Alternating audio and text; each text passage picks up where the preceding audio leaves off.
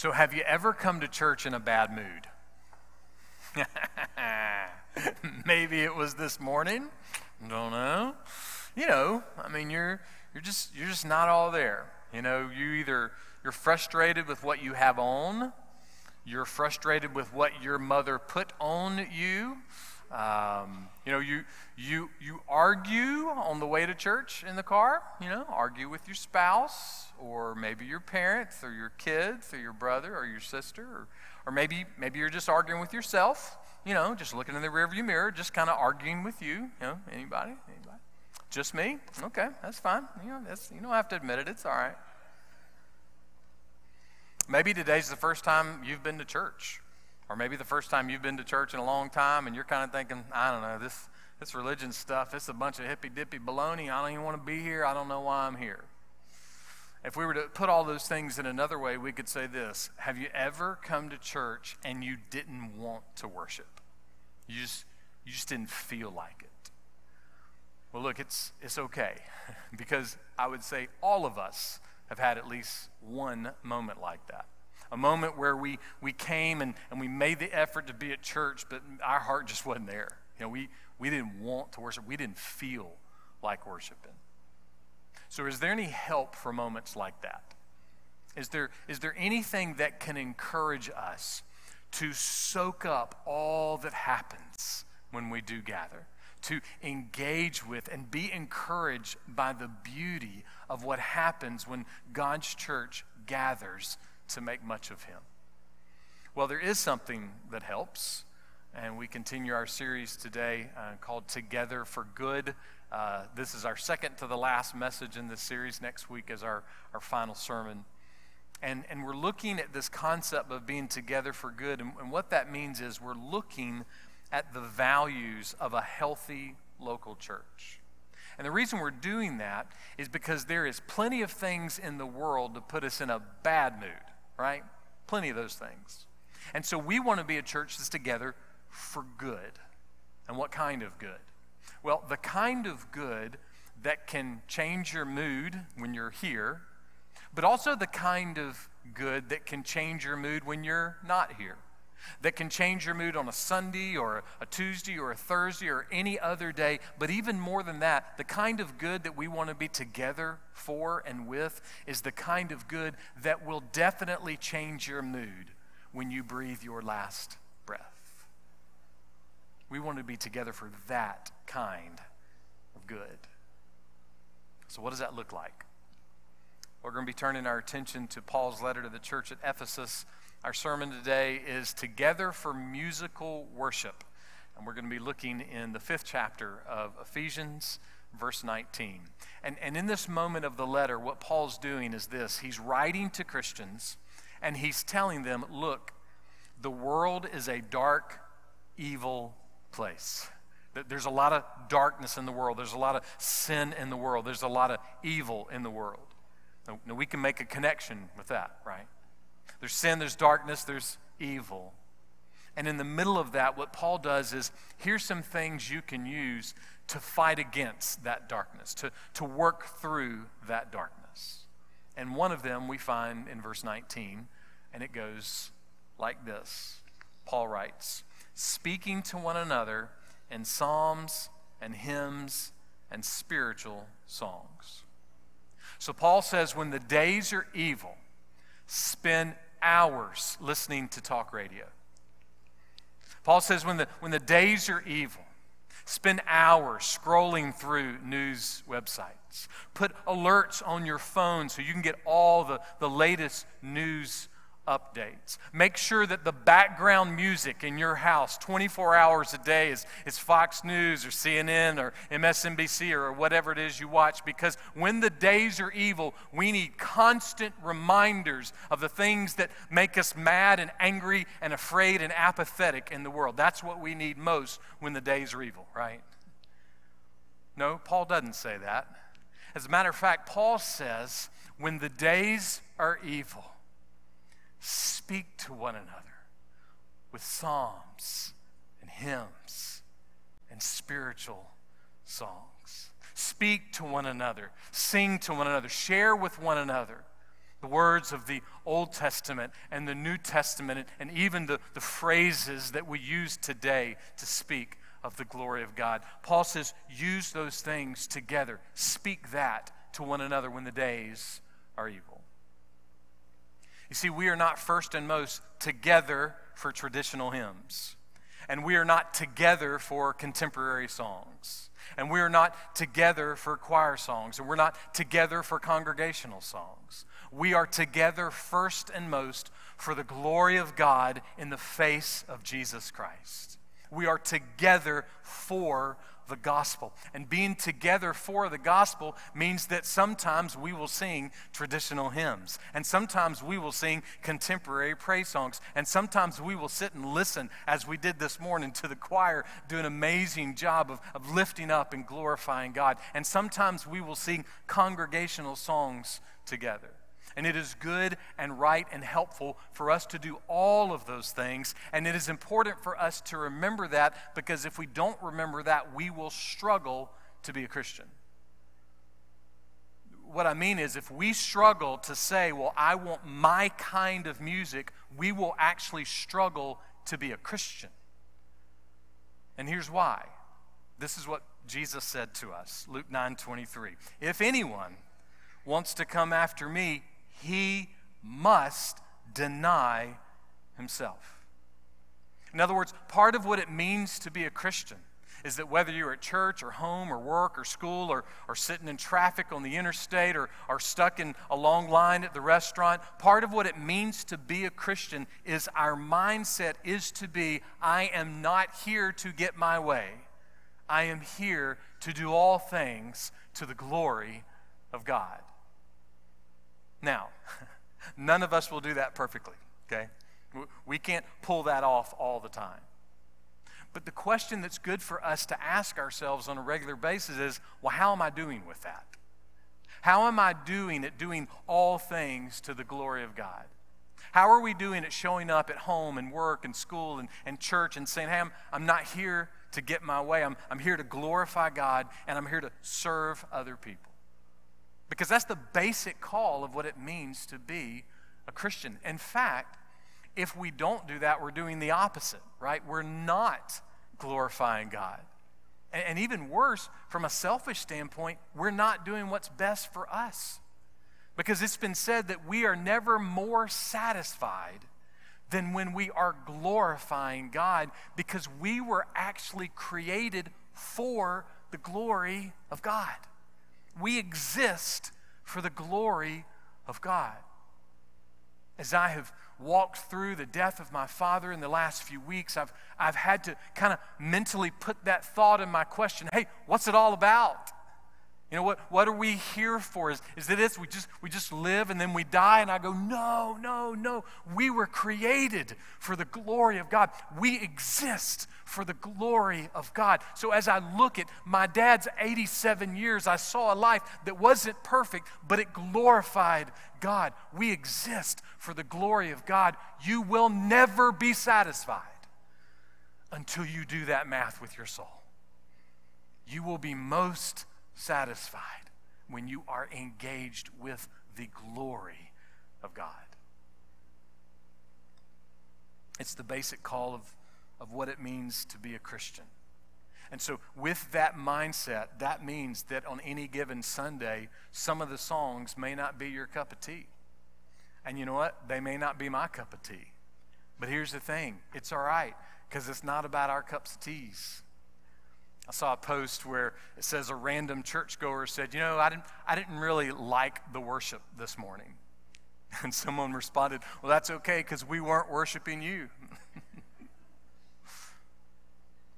There's a picture here of what Paul's writing, that when the days are evil and dark, speak to one another, sing to one another, share with one another in psalms and hymns and spiritual songs, because we're not here mostly for our styles. We're here first and most for the glory of God. So when we glorify God, we will be doing exactly what we need the most.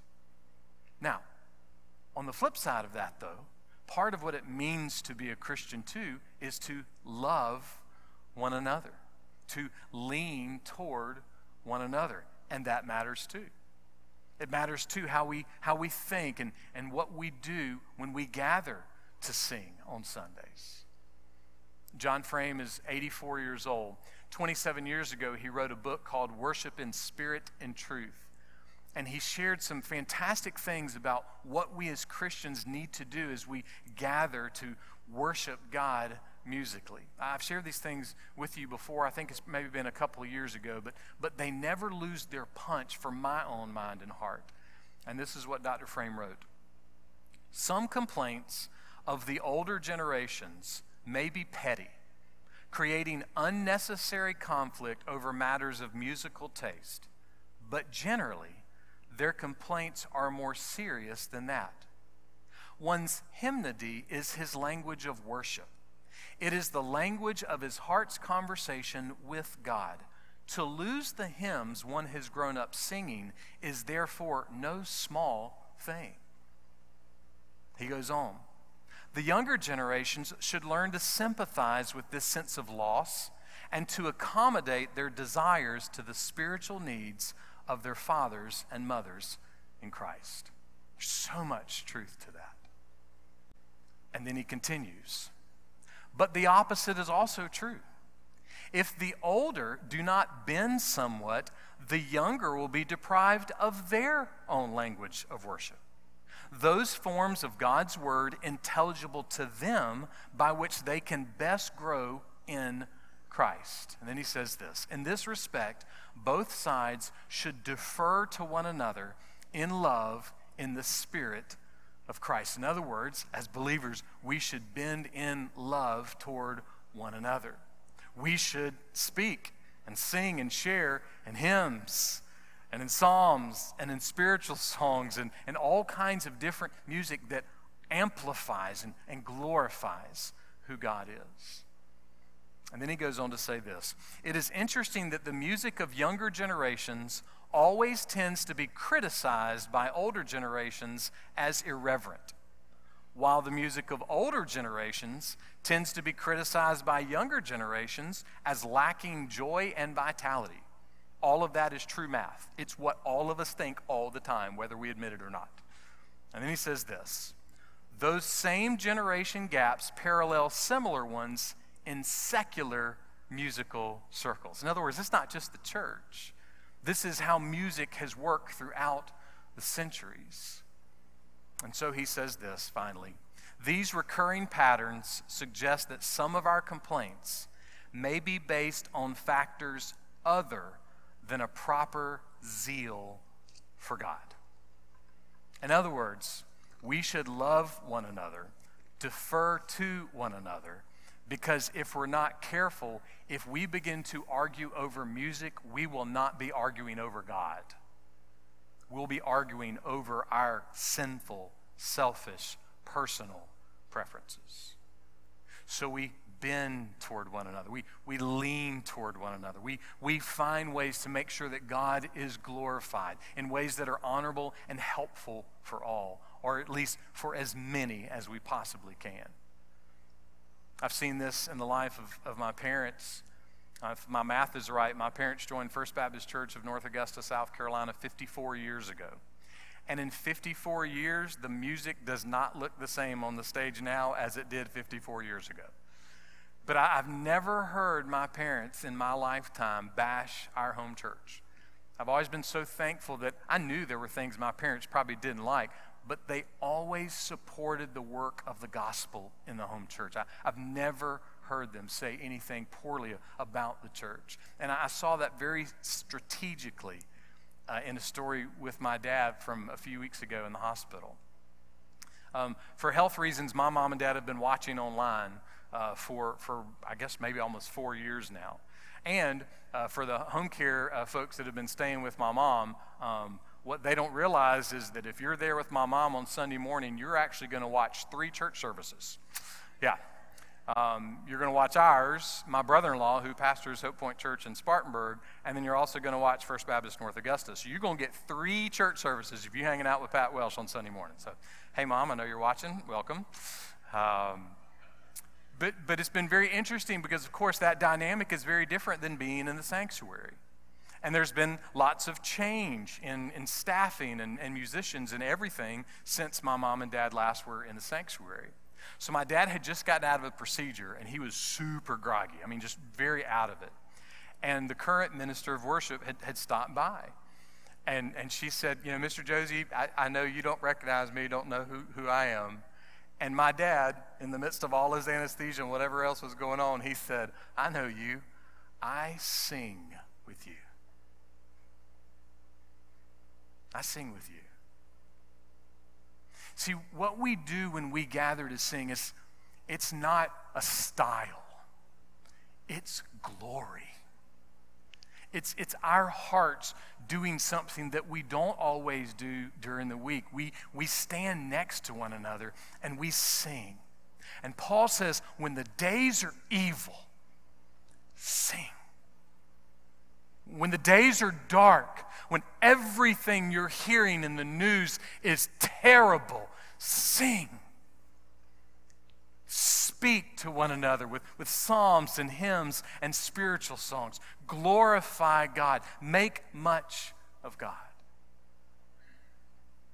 Here in Ephesians, Paul writes something very similar to what he wrote in Colossians chapter 3 and in that letter to the church. But in Colossians, it kind of has the feel of corporate worship, kind of what we do here on Sundays. But here in Ephesians, there's almost a little feel in the language that it goes beyond Sunday morning. In other words, he's saying, look, wherever you go, whatever you do, speak these things. Make a big deal out of these truths. Make sure the gospel is being spoken and sung and shared from your life. Speak to one another in psalms and hymns and spiritual songs. Now, someone may say, well, I can't sing, or I don't like to sing, or I don't like to listen to people sing, or I don't like music. That's okay. Don't get hung up with the music, which is strange since our sermon today is Together for Musical Worship. But don't get hung up on the music. Listen to what Paul says next. Singing and making melody with your hearts to the Lord. Even if you can't sing, or you think you don't know how to sing, or you don't like music, you can still make melody to the Lord. Because true worship is all about the heart. What does that mean? Well, it means that someone can stand and sing a song about God with amazing musical ability and not do it to the Lord. It means we can hear a person or a group of people singing these fantastic songs, but if their hearts are not right with the Lord, we can say, oh, I oohed and awed and felt the Spirit when they sang, but actually if their heart is not right with the Lord, they didn't worship. So singing and making music, you can do that without it glorifying God, in a sense. The melody actually comes from the heart. It's not just the music. It's not just the singing. It's what's happening in the heart. Because see, on the flip side, you can take someone with no musical ability, and they can sing a song to the Lord that sounds perfectly sweet in the ears of Almighty God. 28 years ago, I was the youth and young adult and recreation pastor at Central Baptist Church in North Little Rock, Arkansas. Our pastor's wife, Mary Lynn, worked with disabled children at Easter Seals. And for many Sundays, she would bring a van load of the kids to church. And one of those kids was Stephen, and Stephen and I became buddies. I even had the opportunity to be a part of Stephen's baptism. I think I may have shared that story with y'all before too. But I would stand by Stephen on Sunday mornings during the service. And Stephen was a terrible singer. I mean, awful, like the worst thing you've ever heard in your life. And he was loud, like you could hear him over everything that was going on in the room. But I can tell you this, there are no sweeter moments that I can remember in my life than standing next to Stephen and listening to him worship God, because his heart was right. His heart was making melody to the Lord. I think sometimes we forget about that melody. We forget that sometimes when it comes to worshiping God, melody has nothing to do with music. It's something completely different. In Luke 18, Jesus tells the parable of the religious leader and the tax collector. And he tells the story of them both showing up at church for a Sunday service. And the religious leader, he went up on stage immediately and began to pray this fantastic religious Christian-sounding prayer because he wanted people to hear what a great Christian he had been that week. But then the tax collector, he was over in the dark in the corner behind a column. And again, tax collectors in the day of Jesus were not, trained servants that worked for the government in nice concrete buildings. They were like criminals. They were hated by everybody in the community. And so Jesus says the religious leader stood on stage and said, look at how great I've been as a Christian this week. But the tax collector off in the corner was beating his chest, begging God to have mercy on him. You see, singing can be a melody to the Lord, but repentance can be a sweet melody to the Lord. It can be loud singing or it can be quiet repentance. But there is a way to make a melody to the Lord that doesn't always require music. In God's orchestra, in God's economy, melody does not always mean music. And it doesn't always mean words.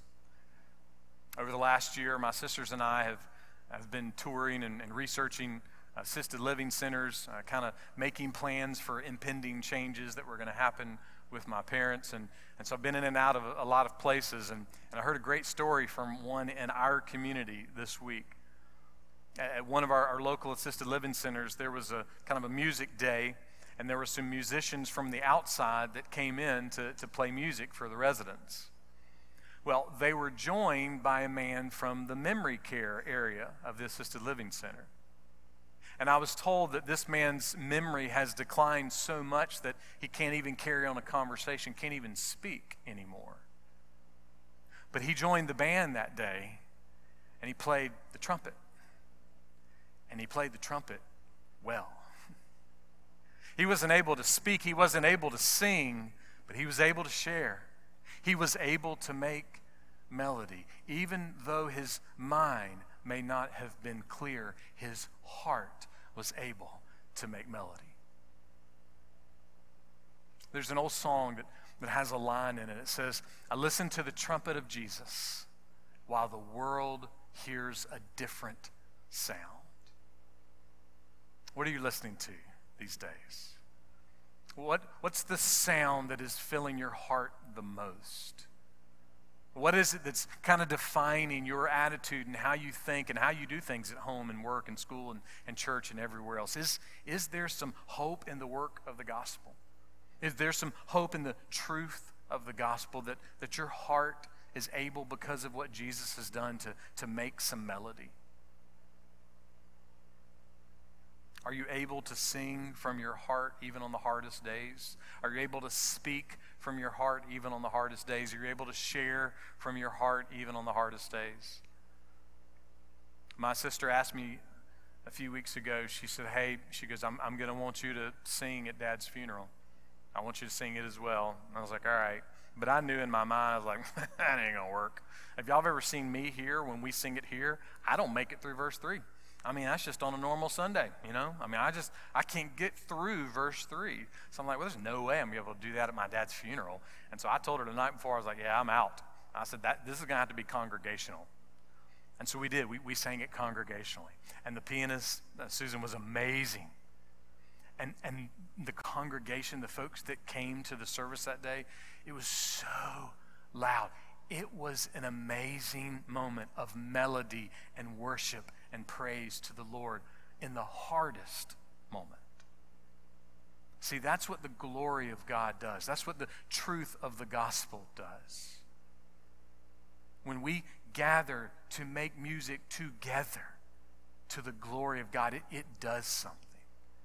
And listen, I will graciously not apologize that we're one of those churches.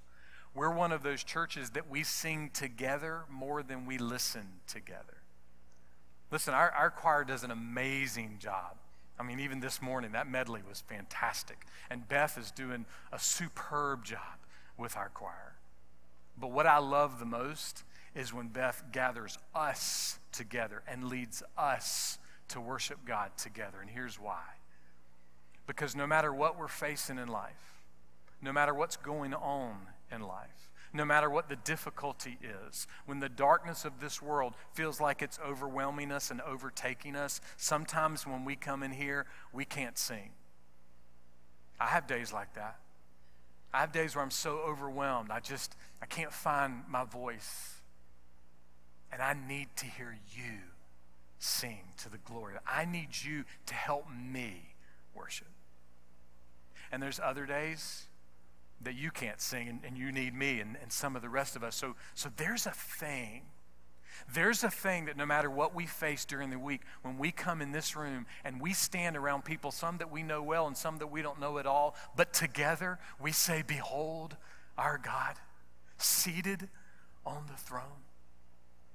When we stand together and we hear each other's voices, whether you sound like little Stephen or whether you sound like someone who is in an opera, for us to gather together and hear voices that say, holy, holy, holy.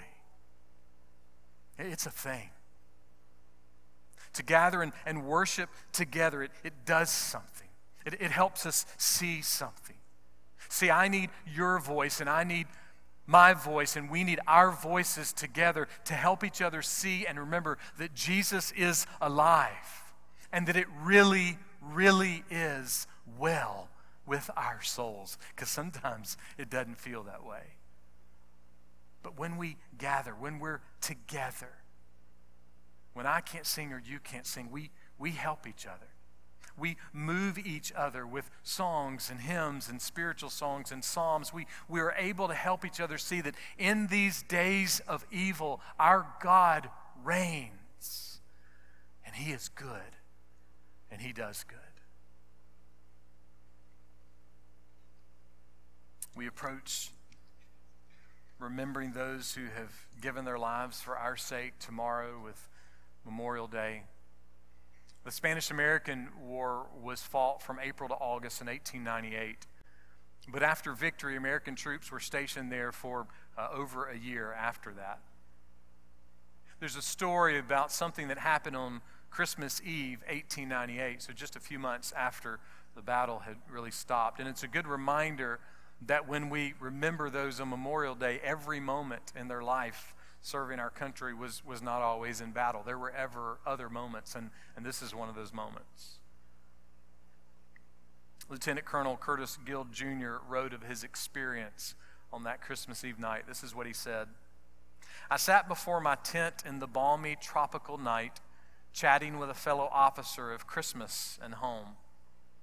Suddenly from the camp of the 49th Iowa rang a sentinel's call. Number 10, 12 o'clock. And all's well. It was Christmas morning. Scarcely had the cry of the sentinel died away when from the bandsmen's tents of that same regiment there rose the music of an old familiar hymn, and one clear baritone voice led the chorus that quickly ran along all those moonlit fields. Another voice joined in, and another, and in a moment the whole regiment was singing. And then the 6th Missouri joined in with the 4th Virginia and all the rest, till there on the long ridges above the great city of Havana, a whole American Army Corps was singing. And what were they singing? As Christmas Eve became Christmas morning at midnight, what were they singing? Well, from that tent, one voice started saying, how firm a foundation. How firm a foundation. And he began to sing, fear not, I am with thee. Oh, be not dismayed. For I am thy God and will still give thee aid. I'll strengthen thee, help thee, and cause thee to stand, upheld by my righteous, omnipotent hand. Can't you just feel that? Can't you just hear the one soldier, fear not, I am with thee. Oh, be not dismayed. And then one after one after one, till all of these voices are singing together, upheld by my righteous, omnipotent hand. That's why we want to be together for musical worship. Because the days are evil and the days are dark. And there are plenty of moments when the news of the world will begin to overwhelm us and overtake us with anger and fear and worry and frustration. And it's in those moments, as we continue to be a family of Christians that speak and sing and share psalms and hymns and spiritual songs together, what will happen is we'll begin to help each other see, oh, in our salvation, in Jesus Christ, through God, we do not have to be dismayed. We don't. I don't care what happens in the news today. I don't care what happens with the economy this week. I don't care about wars and rumors of wars. We do not have to be dismayed. We can fear not, because our God is still our God. And He reigns, and He still gives us aid, and He still helps us every moment of every day. And His hand, the only omnipotent, sovereign hand of authority, will never stop upholding us. Death, where is your sting? Death, where is your victory? Dear Christian, thanks be to God that in Jesus we have the victory. And no one can take that away. That is good. Let's be together for good.